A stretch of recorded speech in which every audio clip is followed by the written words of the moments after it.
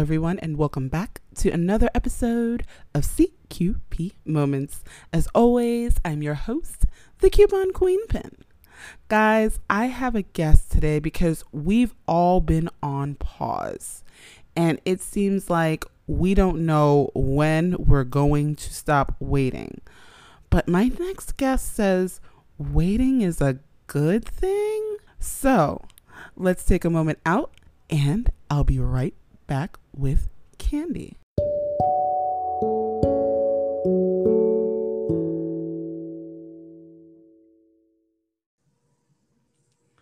So, guys, like I was saying, I have Candy Arrington. And, we haven't been able to go into the out for quite some time. Things seem topsy turvy. And sometimes we're at this point, it seems like we're just plain sick of it. So, Candy can shed some light and tell us why that's not necessarily a bad thing. So, Candy, please introduce yourself to my listeners. All right. Thank you very much for having me today. I am a writer, a blogger, and a speaker. And right before the pandemic began, I signed a contract to write a book, not knowing, of course, that the pandemic was on the way. And so during the time that we were quarantined and doing life differently, I was writing a book about waiting. I feel like God was very involved in that timing, as He is in the timing in all of our lives. It's just really hard for us to see that. And especially last year, there was a lot of emotion that was involved in what we went through. And I think anxiety was one of those emotions that we all dealt with. So when we look at waiting, we realize that there could be a reason for it. To us, it just feels like we're sidelined, that we're on the sidetrack of a railroad track, and other people are whizzing by, and it doesn't really make a lot of sense. But it could be that a time of waiting is to help us change perspective, or for our protection, or to allow us time to take a step back and regroup. I think that we all did a lot of that last year, and maybe are still continuing to. But waiting is not always bad. Okay, now you're saying waiting isn't always bad, but I know a lot of people, and this is something that I come across a lot on social media, on emails, in Zoom meetings. So when can we get back to it? Haven't we done this enough? And what do you say to those people? I say that our timing is not always God's timing. I think in our society, we're so conditioned to move fast. And even with advertising, we're made to feel like if we don't act quickly, we're going to miss out in some way. And there's maybe that mindset of we've got to hurry up and get ahead, because if we don't, we're going to be left behind. So I think we just have to realize that we take things as they come. We live a day at a time, and not be in such a hurry to move forward. It could be that as we transition out of this time of waiting that we've been in with the pandemic, it could be that we've learned some things that change our perspective on how we function in our lives. I was talking to someone the other day who said that he is in favor of slow food rather than fast food. And I think, our perspective does change. We find out that waiting is not really as difficult as we think it is. And Yeah, perhaps, perhaps we've learned that we can rest and reflect, and it's good for us. that is true. That is true. So, okay, I have a question. How did you go from being, wife and woman and everything to being this author and speaker? I have been writing and speaking for about 20 years now, and I fell into it really, not even realizing that that's where I was headed. I majored in English in college, but that was, in my mind, I was never thinking I'm going to be a writer.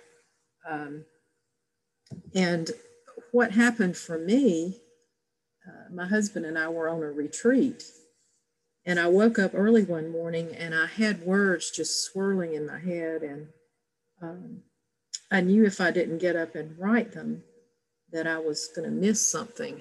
And so I got up and took a pad and paper in the bathroom so I wouldn't disturb my husband, and just wrote the words that were just flowing from me. And then later, when we regrouped with the people we were with, I read what I had written. And afterwards, several people asked me for a copy. Could we have a copy of what you wrote? It really spoke to me. And I think that was the first time I realized that uh, writing was something that I was created to do. And so I began to um, look to see how to learn to do this effectively, and how to what to do to get published. And I started by joining a local writers group. And the first time that anybody read my writing, or that I read it to the group, I was sort of unprepared for the comments, because you think you've done this, stellar job. And then it's kind of hard to take critique. And so as they made comments and things, at first it ruffled my feathers a little. But what I realized is that if I could graciously accept this critique and then apply the things to my writing that they were saying, that I would grow stronger and get better as a writer. And that's been what happened. And I've done that also through attending writing conferences. And, a lot of people think they can just sit down and write and it's going to be publishable, but that's not always the case. As with any endeavor, I think about athletes that are in the Olympics. They don't just decide one day that they want to be an Olympic athlete. There are years of training and practice that precede that, and so it's Right. similar with writing. Wow. Wow. So, okay, how long from you doing your first writing, at the retreat to writing the book? Well, my journey with my first book was a little different from what many people experience, in that I went to a conference, the first conference I went to right after that retreat. Um, I, I didn't really know what I was doing, and I had bought a book that showed how to write a book proposal. And, I was very naive, and I had a few publishing credits. I had had a few devotionals published. And so I bought a book, and I just sat there with that book and looked at it, and it had examples it had pictures of what proposals look like, and instructions. And so I wrote this book proposal and took it with me to the conference. And I had one particular editor that I wanted to meet with, and and it's kind of mass confusion when you have this sign up for appointments. People just all run to these tables where the sign up sheets are, and so as I saw, it was almost like the whole room tilted toward one side where the tables were. And I thought, there's no way I'll ever make it over there in time, because this particular editor was not going to be there but one day. And as I got over there, I didn't even rush because I thought there's no use. But as I got close, uh, people parted and I could see the editor's name on the table. And I walked up and she had 3 slots, and 2 were filled, and I got the last slot. So I know that it was God who arranged that, on my behalf. And when I met with her later that day, I was very nervous. But and she was one of these people who does no chit chat. It was all business. But Wow. after she looked at my proposal, she said, um, I I can't take this proposal because we're getting out of the self help um, type books. But she said, she named an editor and she said, he's here. Don't let him get away from you. And so all of his appointments were filled, but I saw him walking to a building later that day, and just told him briefly, what the proposal I had. And he said, well, why don't you meet me for breakfast? And so I did the next morning. And the way this conference center is, as you walk by the dining hall, there's big windows, and I could see that he was in there, and his table was full. And so that was, in my mind, I thought we'll go over in a corner and talk. Well, when I got to the table, he said, I hope you don't mind if others listen. Maybe they'll learn something. And I thought, yeah, they're going to learn how a novice writer is filleted by an editor, a seasoned editor. But he was very kind, and my proposal was on a tough topic, which I have ended up writing on, not because I set out to do that, but because that has been the topics have come to me, and they have and I've been able to write on them. But I was co-authoring this book, and it was for people who lost a loved one to suicide, and my co-author had lost his father to suicide. And so Wow. as I started talking to the editor, and he was looking through my proposal, and I talked for a few minutes, and then I just stopped. And when I stopped, every person at that table had a story of how suicide had touched their lives. Right, right. And the editor said, when you first started talking, I thought, there's no way we're going to touch this, because it's such a downer. This subject is such a downer, is the way he put it. And he said, but this table is a microcosm of society. And and there's a need for this book. And so I think for anybody who's interested in writing, if you can write for people's needs, if you can write words that speak to needs, then you can be a success with your writing. I think that's the one thing that people don't get is it's really a matter of writing to get understood, writing to the heart of people. Right. Writing for And right. And that's really what it is that here, yes, it is a tough topic. It's not something that everyone wants to talk about, but like you said, there isn't a person that hasn't been touched by it. mm-hmm. So, in other words, I think a lot of times, and this is how, because I had someone pose a question to me years ago, and they said, well, you know, how how are you reading this book, and can you tell me how the book affects you with not by how you can relate to the book. And I thought about it and I'm like, okay, well, you know, and I tried to come up with all these ways of how I could not relate to the topic of this book, why I found it so interesting and so profound.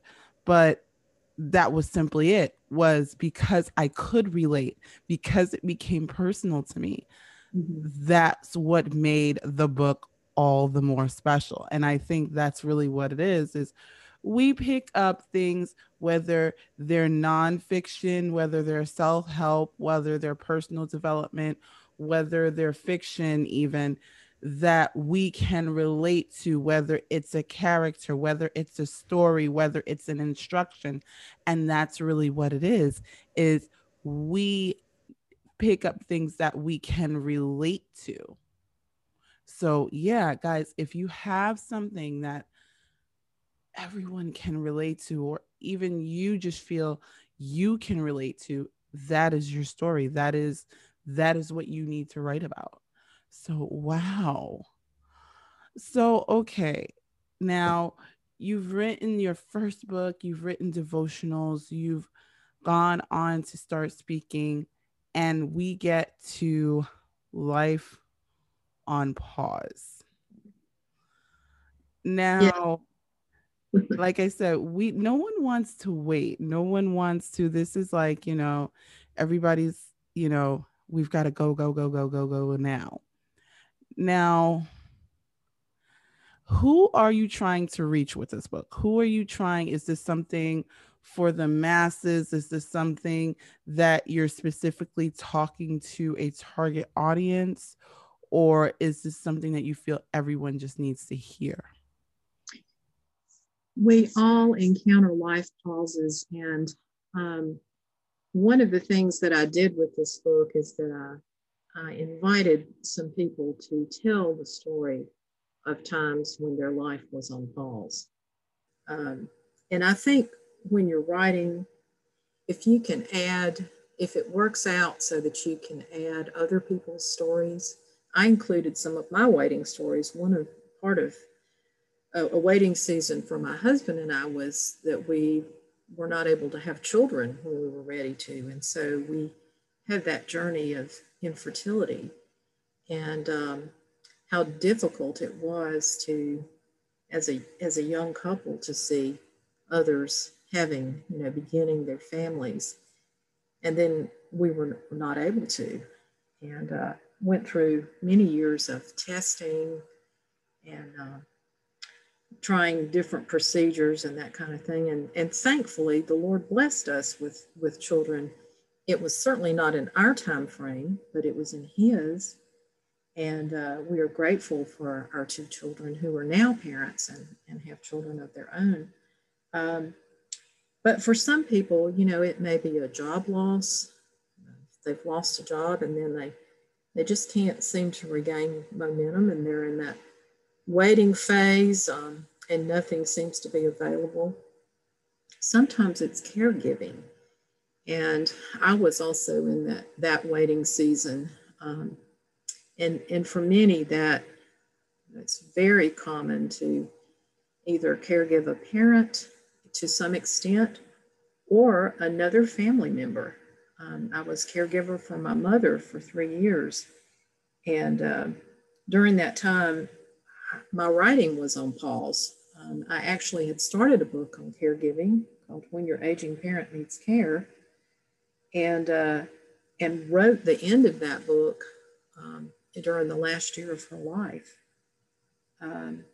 But during that time, we when we're in a season of waiting, we sometimes resent it.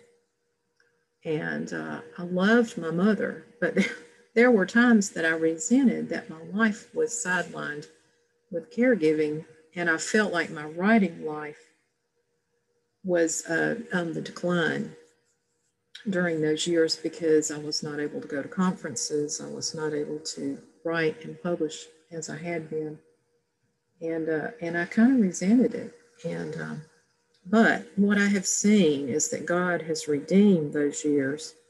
Um, this book, Life on Pause, that's out now, it has been 11 years since I published When Your Aging Parent Needs Care. And sometimes, we think, well, nobody will remember who I am, and but that hasn't been the case. And I'm just so thankful that I had the opportunity to be with my mom during those years. To a little bit different extent, I am serving as caregiver for her younger sister now, who's 95. It's not a daily Wow, that's awesome. Well, it's been so interesting to do it again. And right now, it's I'm not having to have daily interaction with her, but certainly talking to her on the phone every day. And so we all have different kind of life pauses, and I and that's putting those other people's stories in the book. I think helps because you might not be able to identify with what I've been through with caregiving or with infertility, or with a job loss that my husband had. Um, but you could identify with some of the other stories in the book. And one that I think is especially powerful is Penny's story, where she rushed ahead. She was not willing to wait. She didn't accept the pause that came to her, and she and her husband decided to move to another town and rushed ahead when their before their house sold, and put a contract on another house and went ahead with the purchase of it. And then at the last minute, the purchaser of their first house backed out. And so they were stuck with two house payments. And Oh, wow. yeah. And so, I think we learn from these other stories that are in the book. One man, Jack, he felt called to be a pastor, um, but it just didn't work out. There were just obstacles, roadblocks, one right after another. And so he gave up on that. And Right. then it came to him in a very unexpected way later. And it was God's timing. It's certainly not the time frame he had envisioned, but it worked out ultimately. Wow. So, okay, how can a person deal with, because I think there comes a point, and we've all kind of been there, where we feel almost like we've waited so long, and especially when it comes to careers and other certain things that we feel are life milestones, Mm-hmm. we start to come to a point of resentment. Mm-hmm. How do we deal with that?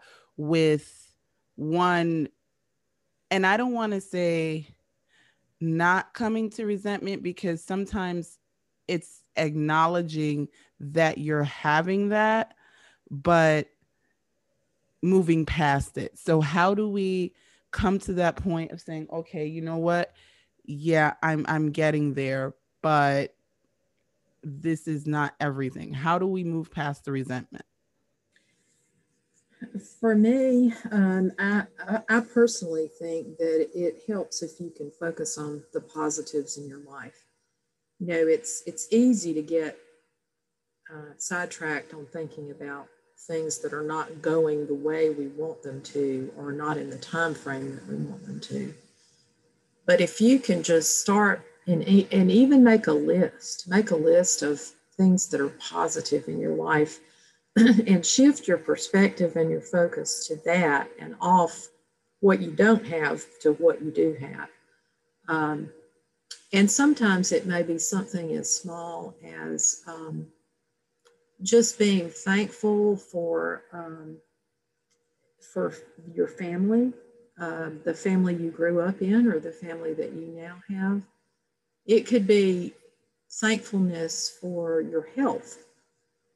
We especially can be thankful now that we are hopefully moving out of the pandemic. Um, that we, for me personally, I never had COVID, and I'm so thankful for that. And so, it can be small things that you're thankful for the ability to walk through the neighborhood or go to the gym. And some people don't enjoy doing that. Right, But right.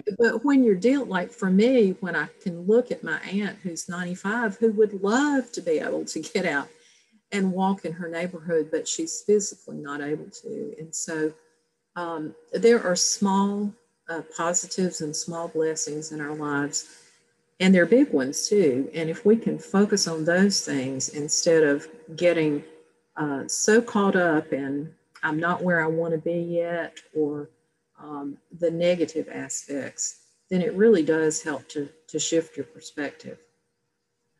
Nice. Now I have another question, which is, how do you deal when, in other words, you're comfortable waiting, but those around you are like, well, hey, you know what? You're taking too long. You need to hurry up and see what's out there. Go, go for it. How do you deal with when other people are pressuring you out of your waiting season?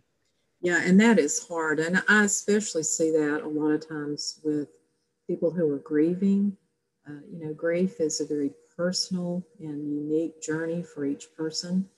And so there are a lot of people who kind of look at a grieving person and think, well, she just ought to be over it by now.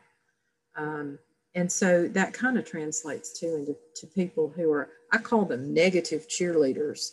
Um, they're urging you on, they're loudly encouraging you to move out of a waiting period, or to be finished with grief, or to change something about yourself. And I Hold think on for just a moment. Okay, it's weird because I like what you just said with that. okay, And because you said negative cheerleaders, because when we think of cheerleaders, we think of somebody that's always in our corner. right, We don't ever think of the people that are like, hey, you know what? And they're telling you all of the wrong things that are not necessarily wrong, but they're wrong for right, you. So, guys, pay attention. Sometimes the people that are cheering you on aren't always positive. I just had to stop you there because I really it was just like such an aha moment for me because like I said, when we think of cheerleaders, we think of, someone is telling you, you know what, you've got this. But we don't ever think of the people that are, kind of like, come on, you've got stuff to do. We've got, so yeah, that is really profound. I love that. well, thank you. It's I have discovered over the years, some negative cheerleaders in my life, and I think a lot of times maybe what's behind that is either they're trying to control you, or they're jealous of something about you. And so we have to learn to discern um, the voices that are coming to us, whether they are for our benefit and spoken out of love and concern, or whether they are spoken for some other reason.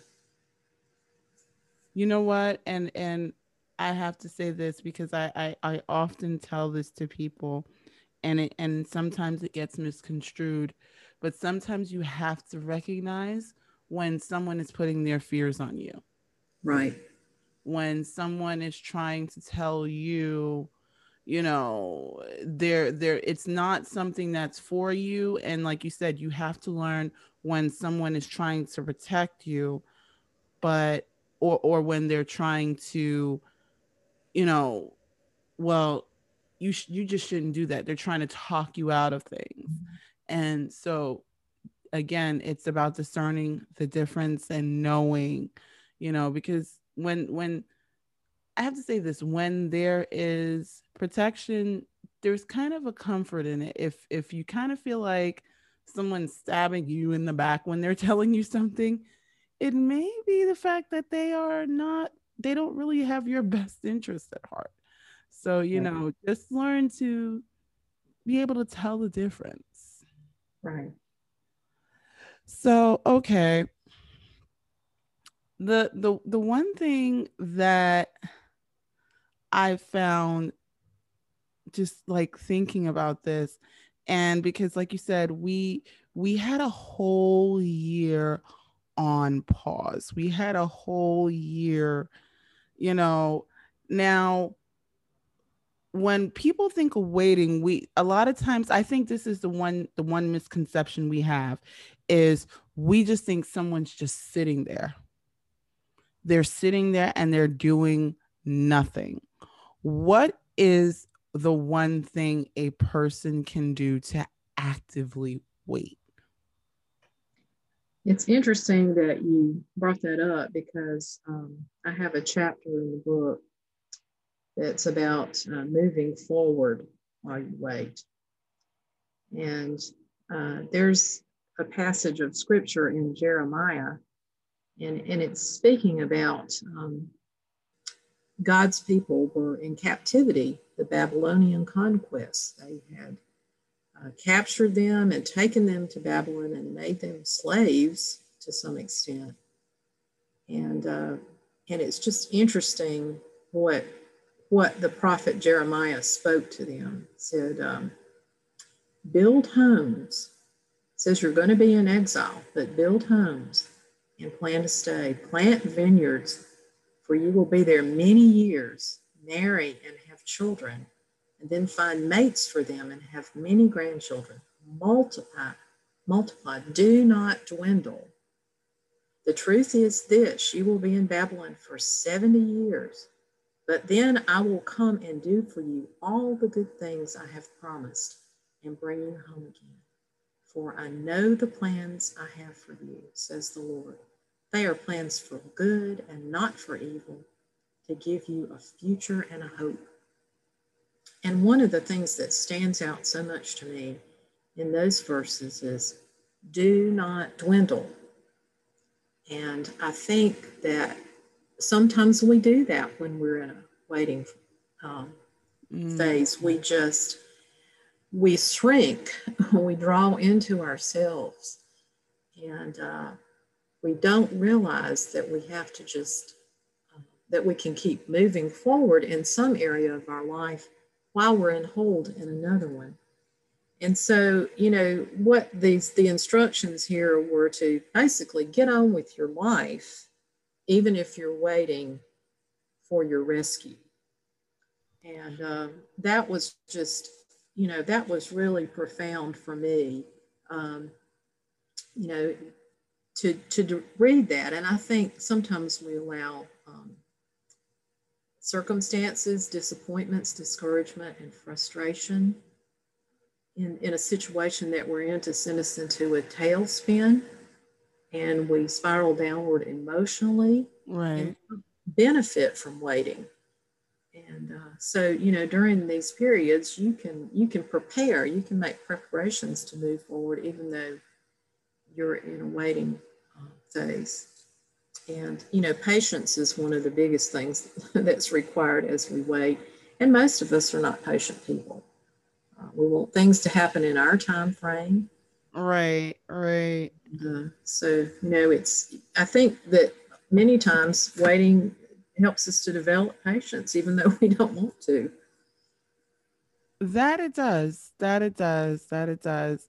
But and I think that's really what it is because when we think of someone waiting, and part of it is because when you even think, you say the word waiting room, you're just sitting there and you're waiting for your appointment. You're waiting to do something.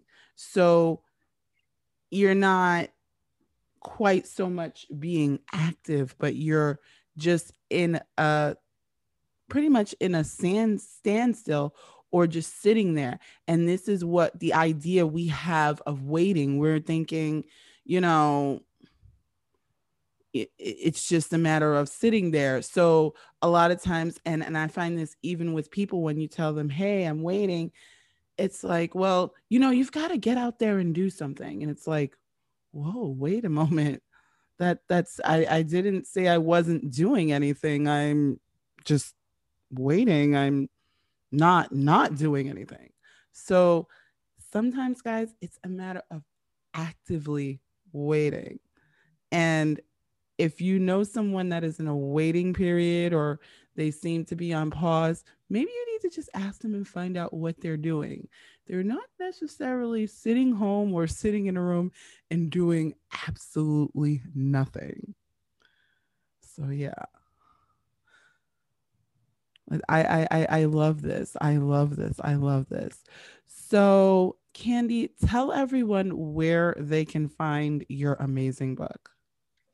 Well, certainly if you have local independent booksellers in your town, I will always encourage you to support them. But it's also Lifelong Pause Learning to Write Well. It's available on Amazon and Barnes and Noble. Um, and you can go to those places online also to purchase. Nice, nice. And you're also a speaker, so will you be doing any seminars or webinars anytime soon? I will not. I have just done a couple of months ago, was involved in an online writers conference, and that's primarily where I do my speaking. But I have spoken in the past to local groups and that kind of thing, which we're still not quite back into yet because of the pandemic. But I don't have any seminars coming up online, but would encourage you to, just going back to the writing thing, if you're interested in writing, I encourage you to be involved in a writers conference, either virtually or in person, as they become available in your area, because that is something that really will take you a step forward if writing is something you feel called to do. Awesome, awesome. And thank you so much, Candy. A lot of all of her information will be on in our show notes. So you, of course, you will not miss a thing. But again, Candy, thank you Well, so thank you much. so much. I appreciate this opportunity. Guys, oh my goodness, she dropped some amazing gems.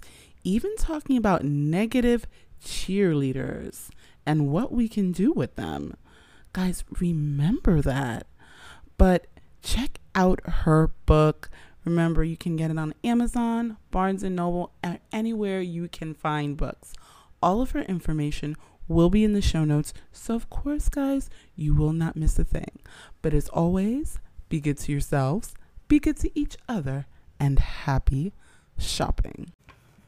What's up, everybody? This is Dee Watkins, host of the Unfiltered Views podcast. You are now tuned in to CQP Moments with the Coupon Queen Pen.